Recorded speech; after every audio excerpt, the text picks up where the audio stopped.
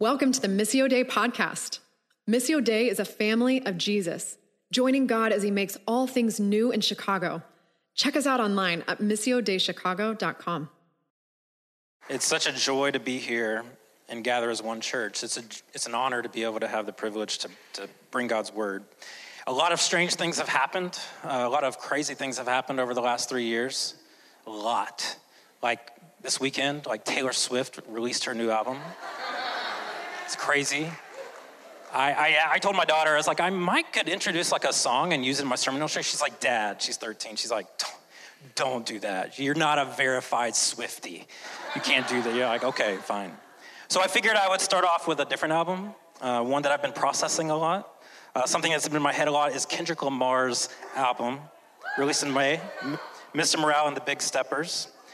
Kendrick Lamar, if you don't know him, you don't have to know rap to understand this illustration. He won a Pulitzer Prize for a rap album. Like, that's a big deal. And I tread lightly when I'm talking about rap because I don't know if I'm going to get any emails like from anybody who has teenagers in the room. Like, you recommend it. It's an explicit album. I can't recommend it in church. But if you like really love rap, like all of you, I listen to all the rap. Like, I recommend it. But in the very first song of United Grief, it starts off very hauntingly. And it says, I hope you find some peace of mind in this lifetime. And his partner, his wife, comes on the scene and says, tell them the truth. And then it says, I hope you find some peace of mind. I hope you find some peace of mind in this lifetime. And then she says, tell them. And then he goes into it. He goes into the album basically releasing the stigma of doing therapy as a black man, releasing the stigma of doing the interior work that it takes. Basically, it's almost a therapy album, seeing the psyche of Kendrick unfold.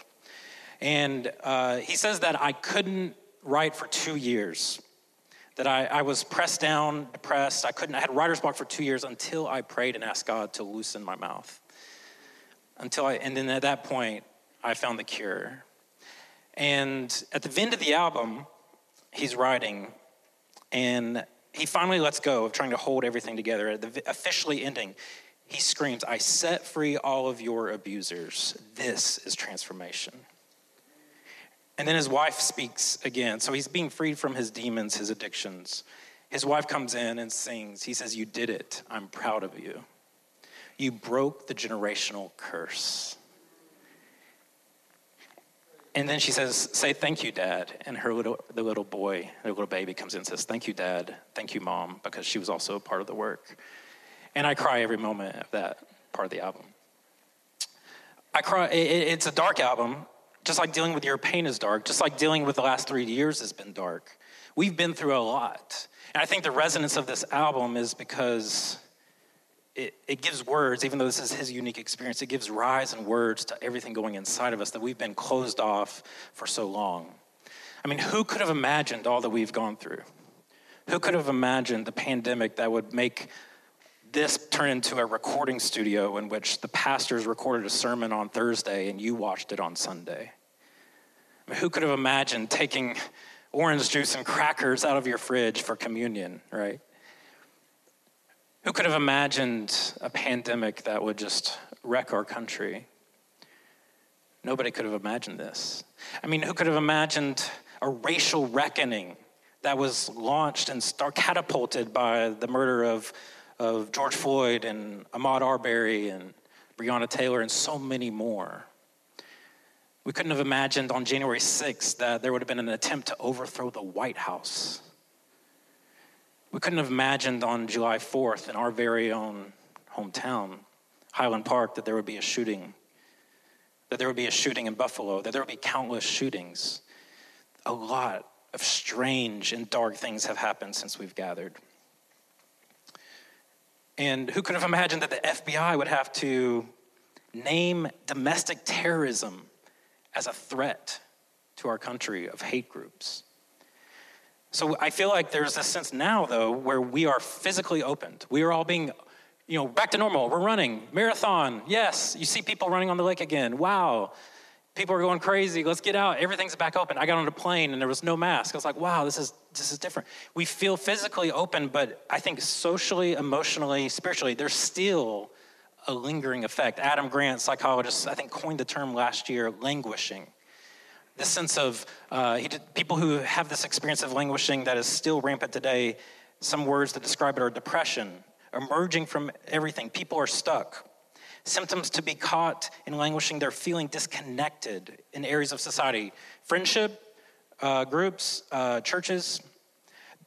Being irritable. Anybody irritable lately? Difficulty focusing. Yes and amen. Sign me up. I'm the first among equals. Cynicism, procrastination, emptiness, existential crisis, quarter-life crisis, midlife crisis, name your crisis. We've all have experienced some dark and strange things. And maybe by the incredible providence of God, we can get some wisdom from the New Testament of a healing that Jesus does that I want to show us. This passage that was read of Mark 7, of this blind and mute man being healed. So I just want to go into the passage. I want to share a little bit about this challenge, and I want to just press into this need to be opened. If I had to put a title, it would be opened. This need of like where we've been shut down physically, but we still are shut down emotionally, spiritually. What does it look like to press into spiritual healing? To still believe transformation can happen in our life. To still believe that we have a purpose. We have meaning. That so many of us have had friends or someone we know either attempt suicide or commit suicide. That we can know that we still can be transformed and experience healing. Francis McNutt wrote a book on healing years ago called The Nearly Perfect Crime. And he talks about how this concept of healing, he talks about Jesus healed and he taught and he healed and he taught. And he says the church has took away the language of healing so much out of the church. We're afraid of healing. I don't know if you ever noticed that. You got to pray for somebody on healing on the street. They're like, yes, Jesus, please give me some healing. You like, let's pray for healing right now in the church. You're like, whoa, I don't know. I'm a little skeptical. We've almost taken healing out, and we remove that aspect of Jesus' ministry, but all of the spiritual work is healing. And the only prerequisite God requires for healing is I'm open. I'm opened. And so I'm praying that you would be opened today. So let's get into it. Mark 7, the context, Jesus is healing. Big crowds are coming to Jesus. As the passage read, he does all things well. And people are being threatened by Jesus' ministry. The religious establishment of the day and power brokers who ostracize people on the margins and stay in power by doing so are very threatened when Jesus gets after the last and the least and the lost, the poor, the orphan, the widow, and the marginalized and the socially produced others that we've produced, that they produced. The religious establishment gets very threatened when they get a front row seat to the kingdom of God. And so Jesus is healing, doing ministry, giving them this front row seat. Howard Thurman says this. He says, it cannot be denied that too often the weight of the Christian movement has been on the side of the strong and the powerful and against the weak and oppressed. This, despite the gospel. And so perhaps I'm using my sanctified imagination here, but the religious establishment perhaps is taking this deaf man in front of Jesus, and they're using him as a prop to taunt Jesus to do a healing, because surely the Son of God can't heal someone that is deaf and mute. Otherwise, that would fulfill Isaiah 35, which was a prophecy saying that the land that was barren will become fruitful, the land that was destroyed will become rebuilt, and that all those who are lame, the lame will be healed and the deaf will hear. So surely the Son of God couldn't do this miracle, because John the Baptist, by the way, was just beheaded and said, Jesus, are you the Messiah, or should we look for another, because I don't see the things that back there happening. So I'm really doubting that what I was taught is true. And so Jesus ministers to this man who's deaf and mute. And this preparing for this passage has given me, I've been wrecked and given me a newfound hearing for the deaf community. Did you know that Aristotle wrote that anyone who is deaf, just a little history of how deaf people have been marginalized, a deaf person is considered a barbarian and not capable of education. In the Dark Ages, many of them were committed to asylums. They had been told that they were demon-possessed. In the Middle Ages, the church deemed them that they could not be saved because they could not hear the word of God, therefore they could not be born again. Sound familiar? Anybody who studied the Antebellum South? You may be surprised to know this, that there was a time in our history when the American Sign Language was deemed not to do more harm than good and was left out of schools for 100 years up until 1960. So this all roots back to this time when, as I researched this, the deaf community, when they were born, they would often been left to die out in the wilderness, left for the jackals to eat them. They couldn't, if they lived, they had to make a living by stealing food. That's the only way they could survive or have any kind of interaction. They would have this oldie-moldy theology that said that they were blind because either their parents sinned or they sinned, and that's the reason they were blind. And so imagine this. Big crowds are coming to hear Jesus, and everybody's out of their homes. And one commentary says that perhaps the stealing is getting really good. And perhaps the people begin to drag this man up to Jesus to taunt Jesus, drags him before Jesus. And guess who would have been the last person to know what was going on? The deaf man, because they're always the last to hear. And so this man doesn't know what's going on. He's either going to be spit at, mocked, made fun of, perhaps even killed. And he doesn't know who Jesus is or what he's going to do. And what is Jesus' response? Jesus is going to do 11 things, and 9 of them don't involve any words. 2 are things that he'll hear. But first, Jesus will pull the man aside privately, which isn't that interesting, church. So much of our public postings outstrips and outweighs our private devotion. Jesus pulls him aside privately. He takes him. He looks at him in the eyes. He looks up at him. He touches his ears. He touches his mouth, the 2 wounded and broken places in his body. He looks up to heaven, lifts his head, and looks up with him. And he begins to say in an ancient language, Ephphatha. And before that, he sighs empathetically because this man can't hear anything first.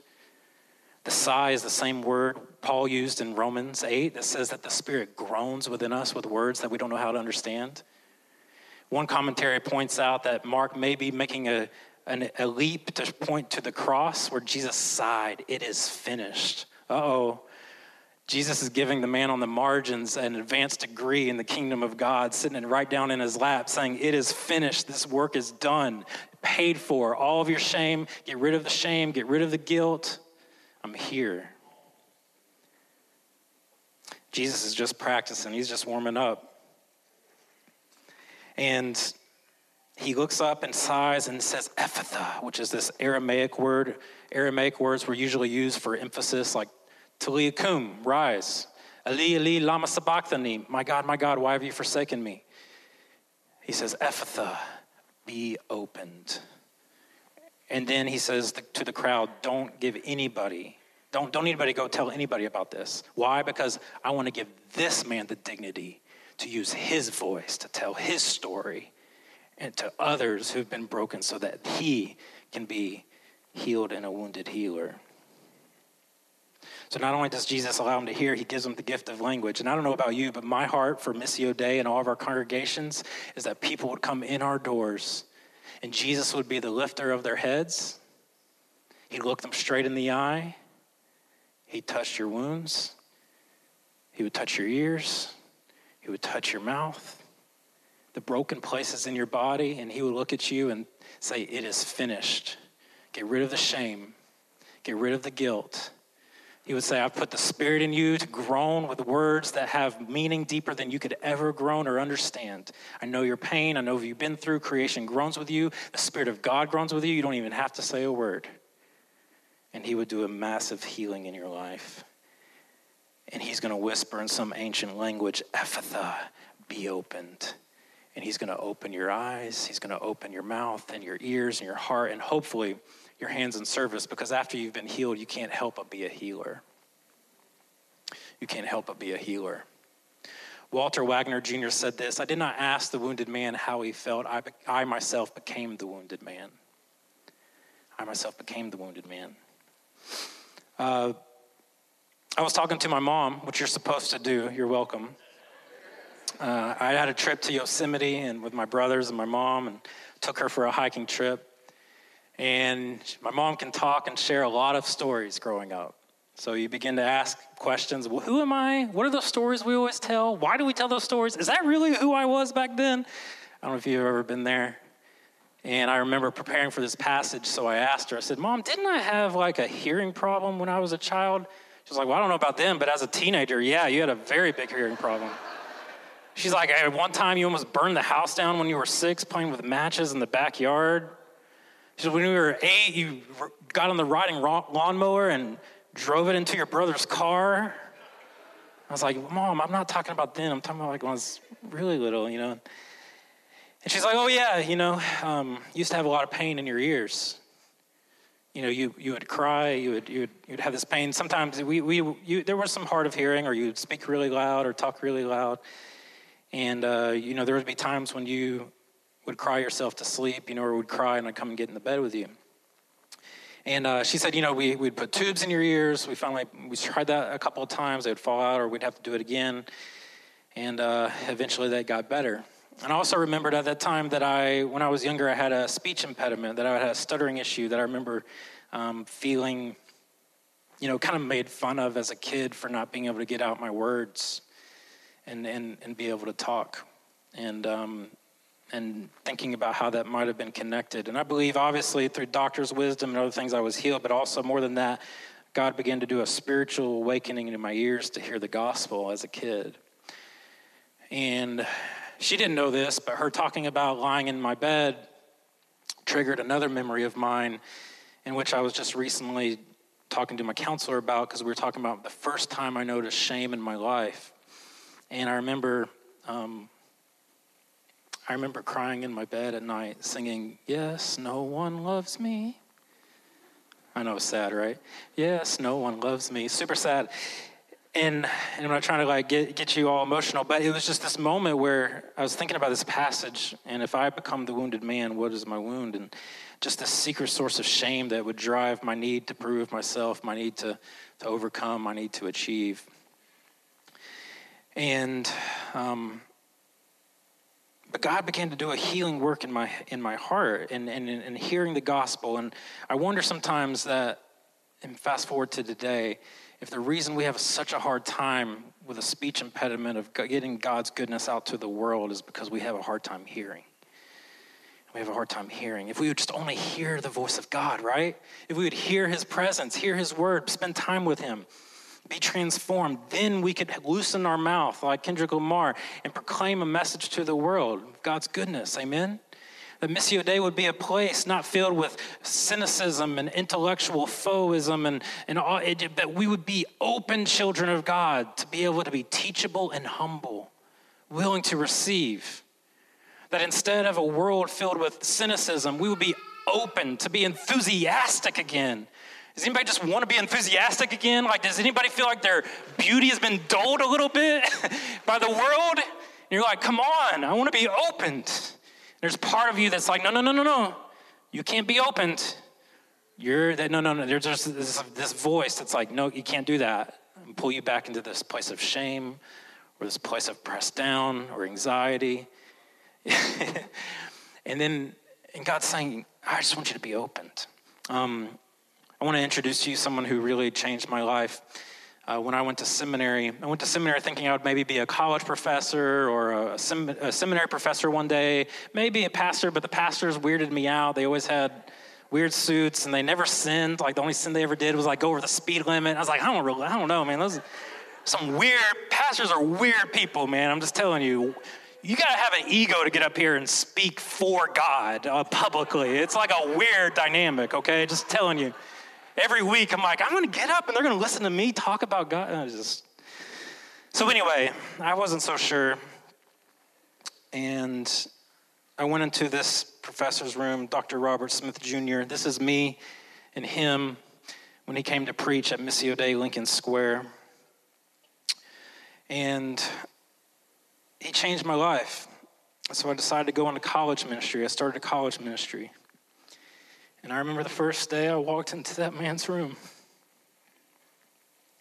Scotty Smith said it this way: I knew the lyrics of the gospel, I just didn't know the melody.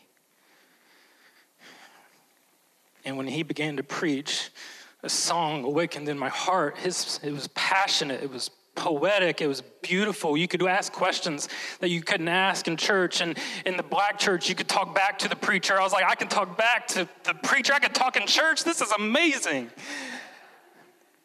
And I walked into that man's room, and he prayed with me, and he served me in ways he didn't have to. And I share with that today because I just want to honor him and honor his life. He was a teacher that allowed me to be a student, and he became a father that allowed me to be a son. And I honor him. And I share that because service is the sign language of the saints. That man served me and opened me up.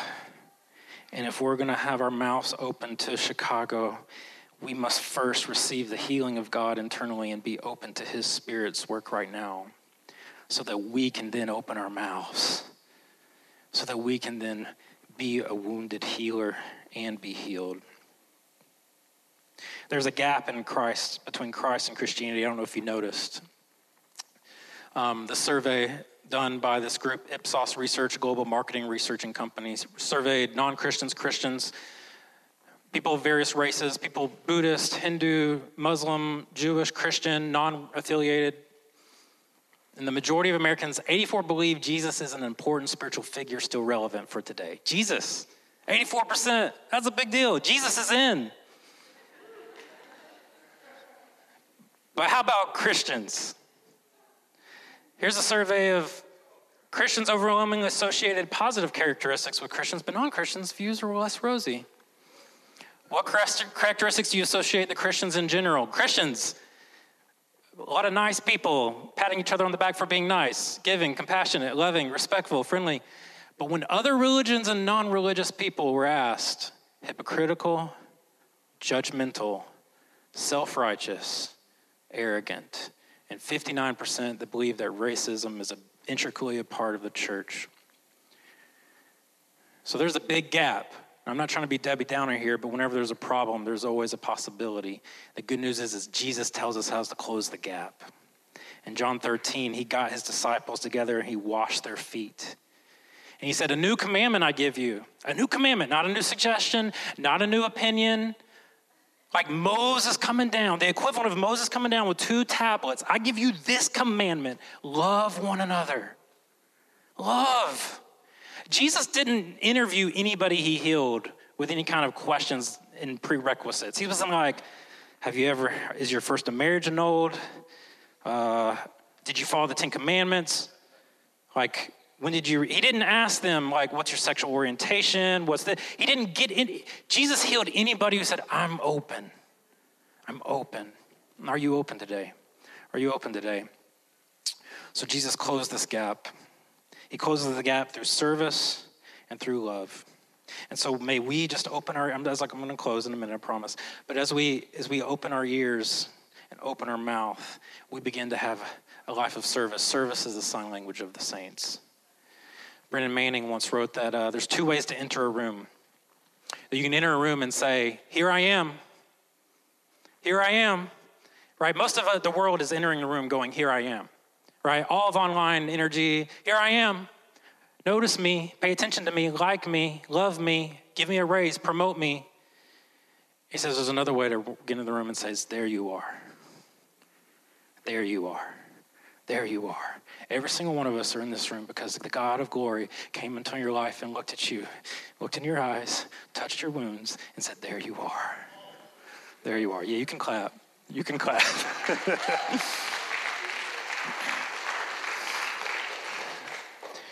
And so I pray that Missio Dei would be a people that leave this place. So you know how secure you have to be in Chicago to walk around being like, there you are? Very secure. And very secure in God's love. Very secure in what he wants to do. Let's pray. Would you stand We want to respond in real time. And one way we often do that is just to come forward and receive prayer. You may not have anything you want to pray for. Maybe you just want to just have someone bless you or pray for you. We're going to have prayer leaders to my right over here and to my left. And if I just want to name a couple of people, like if you feel like God's given you an extra level of faith this morning, I want you to come forward and receive prayer. If you feel like some of you have given you a heart of like opening your mouth, I want you to come and receive prayer. So let's take a moment to pray.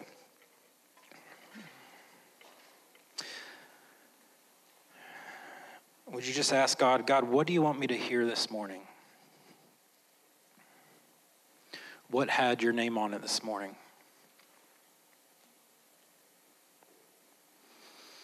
What did he get you out of bed this morning to hear? Is there someone you need to look at that's been overlooked? Is there someone you need to touch that's been untouchable? Is there someone you need to just sigh and say, it is finished and I am finished ignoring this?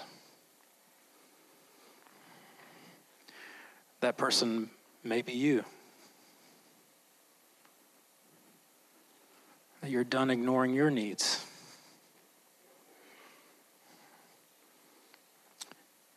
You're done believing that you're less than or not enough, or that you're just taking up space here. Maybe your neighbor, maybe your family. May the beauty of the gospel come to you and say, there you are.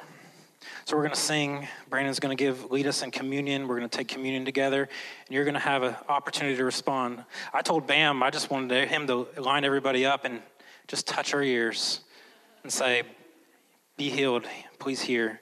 But I just pray for if you need spiritual healing, if you're like internal healing, you need physical healing, come receive prayer.